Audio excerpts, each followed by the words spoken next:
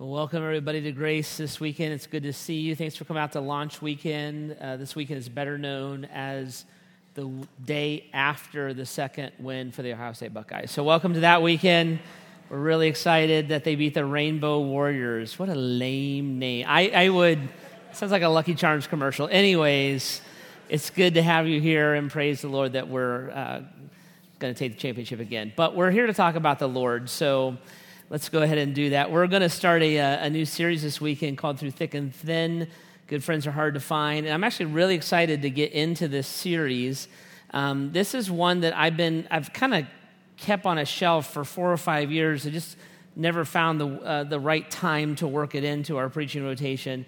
But it's actually something that's kind of been close to my heart. It's something that I believe is a very important part of our relationship with God. Part of why it means a lot to me is friendship is a big deal to me. And God just kind of wired me that way. I think in terms of friendship, and I pursue friendships, and being loyal to friends is like a big part of my life. And I like to work for the Lord and live in that kind of community feel, right? So even when I think about our church, I don't like to think about it in terms of like the clergy and the laity, right? I want to think about it in terms of friendships. I don't want to work with volunteers. I want to invest myself with my friends and similar passions. I don't like to nurture donors. I like to look at friends and say, hey, you want to really join together and do something that has great eternal value to it. So I kind of work like that. I kind of think like that. And when I look back over my life, I've seen just kind of the payoff of that. That when I look back over my life, being committed to friendships, being kind of determined to lock into friendships has paid enormous dividends in my life. A lot of the joys of my life are tied to my friendships, laughing together, vacationing together, doing that kind of the fun part of life. The pains of my life, I look and I see friends in those pictures, knowing that, sometimes you just need people to run to your side, and friends are a part of that. And then the great investments of my life are tied to doing that as a group of friends or the body of Christ, doing it in conjunction with other people, pursuing those dreams together. So friendship's a big deal. And one of the things we're going to discover as we go through the scriptures here is that more than you might think, friendship comes out in the Bible in massive ways. Jesus himself refers to friendship, helps us to understand our relationship with him in kind of terms of friendship. So it's all over the place. Our friends affect us positively and negatively. And so the Bible talks a lot about that as well. And then even the very core of our relationship with God would be interpreted through friendship. How a church is to work would be interpreted through friendship. And so it's a concept I think it's going to be fascinating to dig at. I think you're going to get a lot of kind of insight and excitement about it. And I'm excited to do that. Now, as we jump into this conversation this weekend, I want to lay down some foundations, right? So we're going to kind of kick it off this weekend, lay down some vocabulary and some paradigms, and then we'll start digging into the meat of it next weekend. But before we get moving beyond kind of the practical parts of friendship, I want to build what's called a theological construct or a paradigm. So I want to look at the scriptures. I want to look at God. I want us to understand something about God so that we understand something about ourselves. And then we're going to talk about friendship through that window for the next 3, 4, 5 weeks, okay? So grab your Bibles if you got them. Let's lay down kind of the theology first and open your Bibles to Genesis chapter 1. I want you to see something about God. Genesis chapter 1. If you don't have a Bible, there's some there in the chairs. You can grab those. It's page 1 in those Bibles. And if you don't have a Bible or a newer one, just keep that. If you want to use your smartphone, we use the app. Just go to the App Store, grab the Grace Church app, hit live, and all the notes and everything are right there. So Genesis chapter 1, I want to show you a pattern in Genesis chapter 1, and then I want to show you kind of how God thinks and how we were created, okay? So Genesis chapter 1 and 2 is the account of creation. If you ever wondered where you came from, Ever wondered what the origins of man are? The Bible tells us this. We were created by an intelligent designer, a God who put us together and put the planet together on purpose. That's why it works the way that it works. And the Bible gives us an account. It says that God created over what the Bible would call 6 days. So he created for 6 days, and then he rested on the seventh. And God created in an order, okay? So he kind of went through it in a linear fashion and created in an order. And Genesis 1 and 2 tells us about this. So if you look, for instance, at verse 9, you start to see this pattern. And God said, "Let the water under the sky be gathered in one place, and let the dry ground appear." And it was so. God called the dry ground land, and gathered the gathered waters he called seas. And here's the rhythm I want you to see. And God saw that it was good, right? So verse 11, he goes on. He says, "Let the land produce vegetation." Verse 12, the land produced vegetation, plants bearing seeds according to their own kinds, and trees bearing fruit with seed according to its own kind. And God saw that it was good. So he puts the vegetation on the earth. He looks at it. After he's done that, created how vegetation works, how it reproduces, photosynthesis, the whole 9 yards. He created it, and it was good. Okay, verse 14.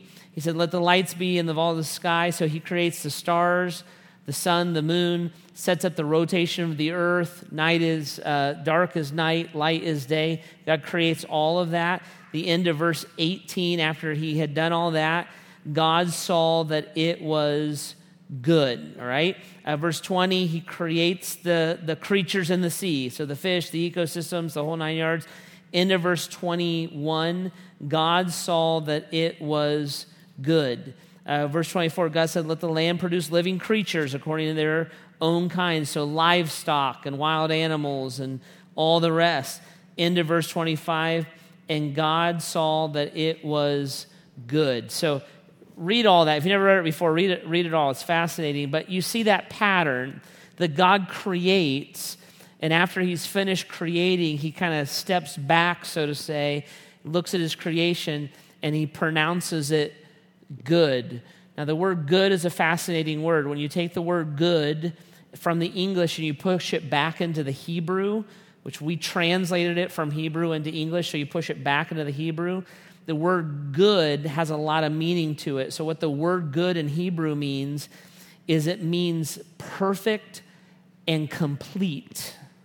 So it's perfect, it's complete. So it's the idea that God would step back and he would say, what I just did is perfect and complete. There's nothing more for me to do.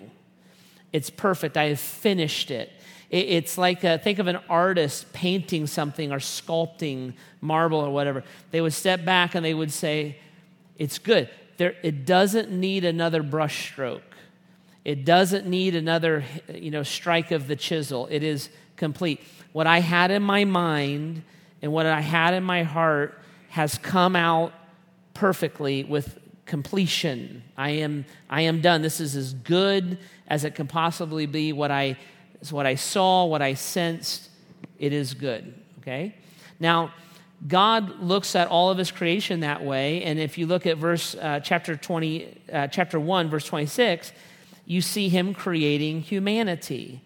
God says some different things about humanity. So let's look at verse 26. Then God said, "Let us make mankind in our own image and our likeness, so they may rule over the fish of the sea and the birds of the sky, over the livestock and all the wild animals, and over all creatures that move along the ground." Verse 27, so God created mankind in his own image. In the image of God, he created them, male and female, he created them. So God creates now humanity. Humanity is the crowning point of the creation. We're the focal point. We're the crowning achievement of creation. So God created. And the Bible says that God created us in his image. We'll come back to that in a minute. So God looks and he says, let us create mankind in our image. What that is we call it the Trinity. It's the first time you see the Trinity in the whole Bible. So the Father, the Son, the Holy Spirit, the Godhead, the three in one, the Trinity, are creating.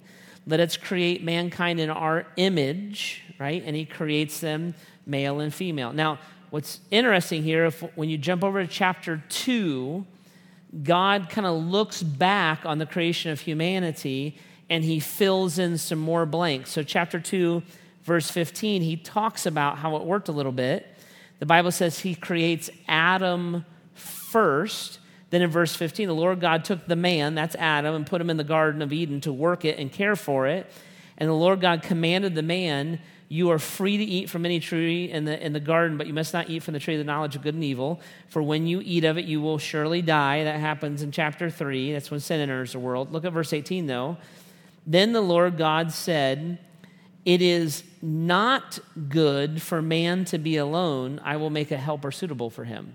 So the only time in all of creation that God stepped back after he created something, he created man, Adam, right? He's creating humanity. He steps back, he looks at Adam, and he says, this is incomplete. This is not finished. There needs to be another brushstroke here. Something's missing. Oh, I know what it is. Man is alone. So God created Eve, woman, and now humanity, the creation of humanity is now good. It's now complete because there's man and woman. So God looks at Adam and he creates. The first relationship that ever existed in humanity is a relationship between God and man, Adam and God. They had a perfect relationship because sin hadn't entered into the world yet. That doesn't come until the next chapter of the Bible. But when God looked at mankind, when he looked at Adam, who is in perfect relationship, there's no sin yet, God looked in his relationship with man and said, it's not good. Man is not, even with a perfect relationship with me, mankind is not complete. What he needs is another human being. So the second relationship in all of Scripture is a marriage between a man and a woman, between Adam and Eve, right? And so you see that primary relationship, and God says, oh, now that there's a relationship between Adam and me and Adam and Eve, now it's good. Now it's complete. Back in chapter 1, when God is creating, Father, Son, and Holy Spirit, the Trinity is creating, he says, let us make man in our image. What is the image of God? Because humanity is the only part of creation that's created in the image of God. So being created in the image of God means a bunch of different things, but some of the primary things it means is this. Number one, that we are created with souls.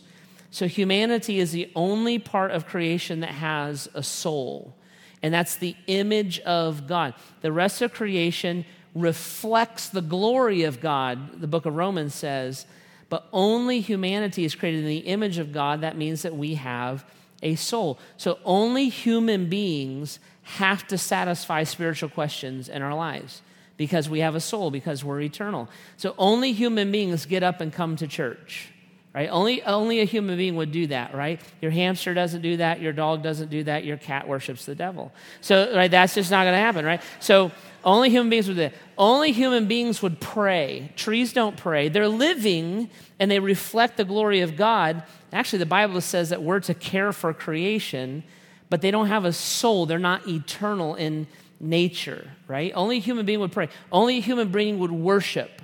It's only human beings that will find something to worship. Animals don't do that, right? So we have a soul. We're eternal. That's the image of God, the spiritual nature of God being created into us. Now, here's something else. Only human beings must have relationships with each other. We're the only part of creation like that. Other parts of creation, they'll run in packs, they have instincts, all those kind of things. But human beings are created. We must have relationships with other human beings or our lives are incomplete. That is a reflection of God within us. That's the image of God created within us, right? We have to connect. So we have that on very, very basic levels. So you have like parents and children, right? Parents and children have to connect. If a dog has puppies, I can take that puppy and I can give it to someone else, and that puppy will go to that family and it will live a happy, healthy life, and it will never wonder why its mother abandoned it, right? It doesn't care, it's a dog. If you did that with a baby, even in the most healthy adoptive situation, that child will long to know the questions surrounding his or her birth mother and father. What is that? That's spiritual. That's the soul. That is the image of God within us, right? Only human beings desire to fall in love and marry. That's a human endeavor. Why do I need to be loved and need to love someone else? Why is that such a drive within me? Well, that's my humanity. That's the image of God within me, right? So your cat and dog, they don't actually love each other. They just get along because the cat's plotting of how to destroy the dog's life, right? But human beings, we need to love. Now here you go, ready? Only human beings need friendship. We're the only part of creation like that. We need friends. If I don't have a friend in my life, I as a human being feel a deep void in my life. In fact, it will be one of the most painful parts of my life. If I look and say, I don't have any friends. You could even say, well, you got great parents. Yeah, but you've got, great siblings. Yeah, but I need friends. Well, why? Why is that? I would submit to you that that's not a cultural issue. It's not a social issue. It's a spiritual issue. That's a spark of the divine within us. That's the image of God playing out. Because God is in perpetual friendship, the Father, the Son, the Holy Spirit. God's never alone. Never has been, never will be. It's the eternal nature of God. And humanity is in the image of God. We need that. We need friends. People who don't want friends are unhealthy people. People who don't have friends are sad people looking for friends. This is such a strong drive within us that we'll latch on to anybody who will accept us, right? Heidi and I never pray harder than when our kids go to school for the very first time. We just pray like crazy that day. Why? Because we know that whoever accepts them, whoever they have lunch with that day, is going to affect their lives in huge ways, right? It's a spiritual thing. Whoever says, come sit with me, is who they're going to latch on to. It's the nature of humanity, and it's actually a spiritual element of who we are. So you start taking that truth, that theological construct, that what God is like and what we're like, right? And you start taking that truth, and all of a sudden, you'll start to see that light up all throughout the Scripture. And you'll start to see relationships all through Scripture. And you will see friends that are, we would say, Christ-centered friends. And those two people or that group of people, they'll latch onto each other and they will do enormously powerful things for the Lord. They find courage and strength and encouragement. And it's a basis of deep friendship that kind of latches that on. You could look at the disciples that way, right? Part of what was going on with them as a group was a friendship. You can find the opposite side.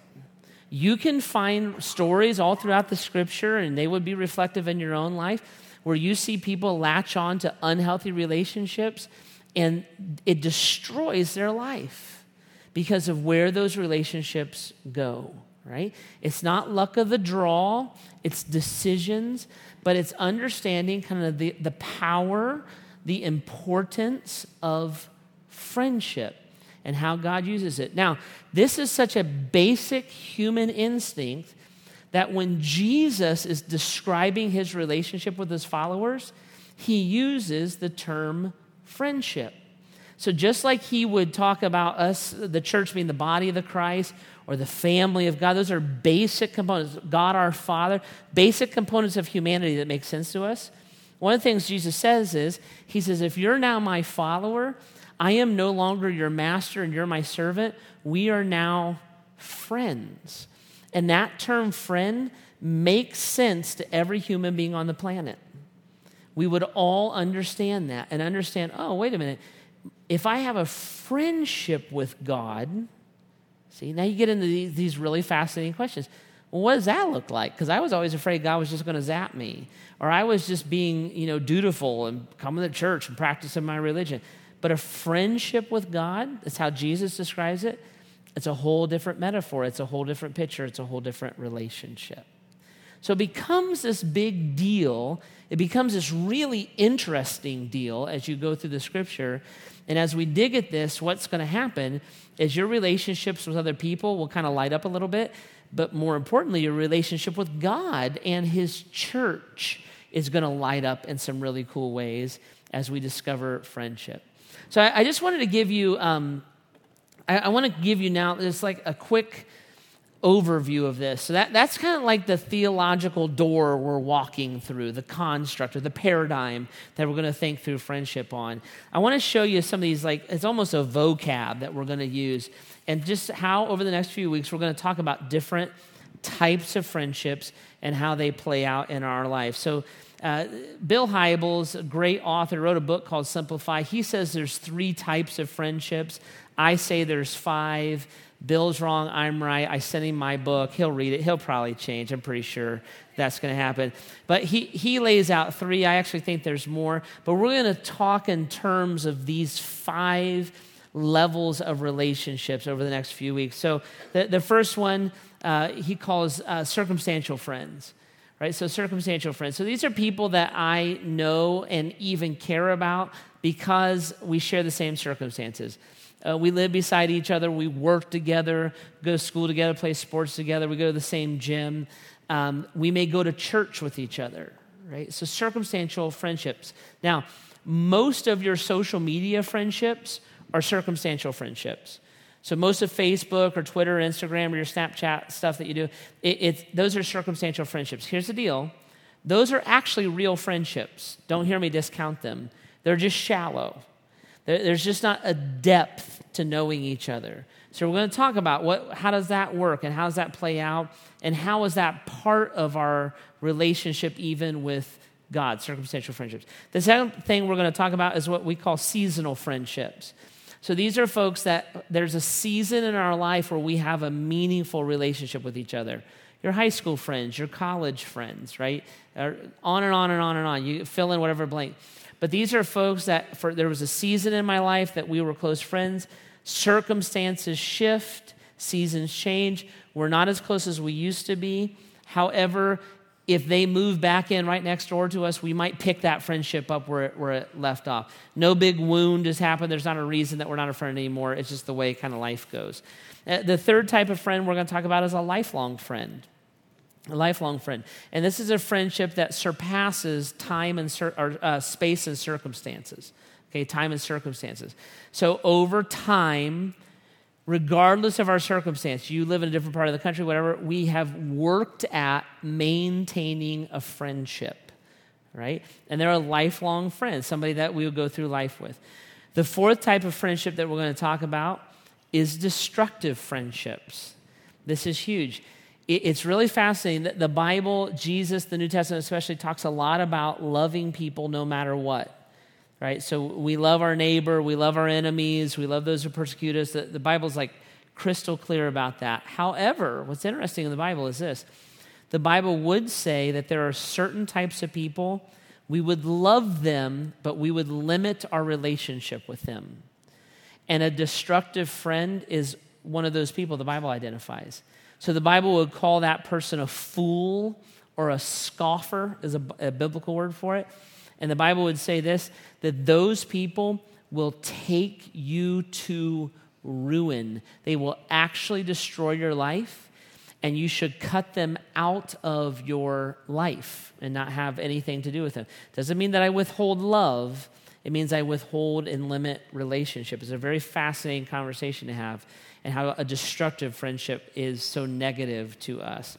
And then the last level of friend we're going to talk about are friends that become family. Friends that become family. And these are friends that supplement or substitute biological relationships. They supplement or they substitute biological relationships, right? So I have friends like this. I actually have a great family. I love my biological brother and sisters deeply. These friendships supplement those relationships for me. Some of us have horrible families. And so these friends substitute. They become family. It's what the Bible calls a friend that is closer than a brother. and the depth of those friendships. And that level is the level that most closely mirrors the relationship that God wants to have with us. So it's fascinating to look at. Now, this is what I think is so cool. God, right? God creates us to desire friendship. So your desire to have friends is not peer pressure. It's spiritual. It's divine. God created you that way. It's a good thing, right? He creates us to look for friendships with each other and a friendship with him. Then he makes a way for us to have a friendship with him. So that's the gospel. Christ, you're a sinner. Jesus is our Savior. He comes, he dies, right, for our sins. So he creates us for a friendship. He creates a way for friendship. Now, this is where it gets really, really cool. And then he also created an environment to create friendships. Most friendships are created, they're not discovered. That's a big misnomer. Most friendships are created, they're not discovered. The environment that we can create Christ-centered friendships is the church. It's a big way that Jesus would say, you can understand how the church is supposed to function if you understand what real friendships are. And a church, a healthy church, functions more like friends that become family. It's people choosing to lock in. It's people choosing to go through life together. It's people unusually loyal to each other. There's a shared interest. There's a common passion. There's a mutual investment. It's what a healthy church is supposed to be and how it can function. So for some of us, we would say, man, I am looking for some friends. Like I'm kind of lonely and whatever reason. You're out of school now, you moved in, whatever, right? You would look, and I would say, you should become a part of the church. That's an environment God created. The church is not a man-made organization. It's a God-made organization. Right? So it's an environment God created. Some of you might say, I need some new friends. Like you said, fool scoffer, I was like, done. That's all I needed to know. I need new friends, right? Well, the church, God created that environment for us to find relationships that can become real friendships in. Some of us would say, I have no idea how to be a friend because most friendships are created, they're not discovered. That's just a real deal. It really is. We romanticize it. It doesn't work that way. Most friendships are created, they're not discovered. And you don't know how to be a friend. If you don't know how to be a friend, you're never going to have friends, right? So the idea of someone knowing you and you knowing someone and you enjoying life and it's very, very appealing. You have no idea how to pull it off.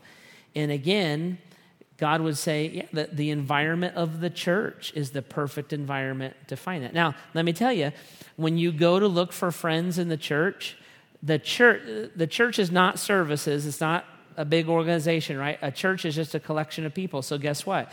When you cram a bunch of people together, guess what you're going to find? You're going to find circumstantial friends. You're going to find seasonal friends. You're going to find lifelong friends. You're going to find destructive people. There's destructive friends in the church. Don't point. That's not nice at all, right? So you're going to find that, right? And you're also going to find friends that can be closer to than a family. You're going to find that there are people who will choose to be abnormally loyal to you, and it's friendship. It's the body of Christ. So this idea encompasses everything. It encompasses our relationships with each other, our relationship with God. It encompasses the heartbeat of Christ, which is the church of Jesus Christ.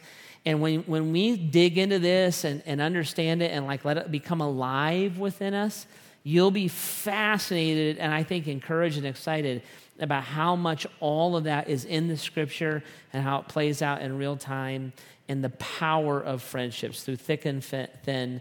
Good friends are hard to find, but they can be found, and the Bible will guide us in that process. So I'm excited to have this conversation. I'm going to have fun.